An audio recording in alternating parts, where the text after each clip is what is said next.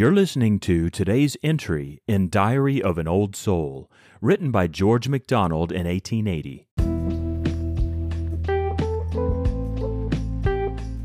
Faster no step moves God, because the fool shouts to the universe, God, there is none. The blindest man will not preach out the sun, though on his darkness he should found a school.